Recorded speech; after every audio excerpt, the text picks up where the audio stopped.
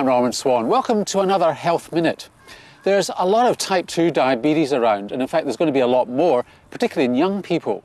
And there's a lot of debate about which kind of exercise is better. Aerobic exercise, walking, jogging, or resistance exercises, weight training, that sort of thing. It's known, for example, that if you don't have type 2 diabetes, weight training can actually prevent it. The reason is probably it bulks up your muscles, which makes your insulin behave better. Insulin's the hormone that reduces your blood sugar. But what if you already have type 2 diabetes? Well, a study in Canada took people and gave them either aerobic exercise, resistance exercise, or both. And what they found was that the combined exercise was best for their blood sugars. Now, this doesn't mean going to a gym and doing intensive training, but it does mean doing mixed exercises when you go out for your moderate exercise on most days of the week for 40 or 50 minutes at a time. It's going to do your blood sugar a favour as well as your heart.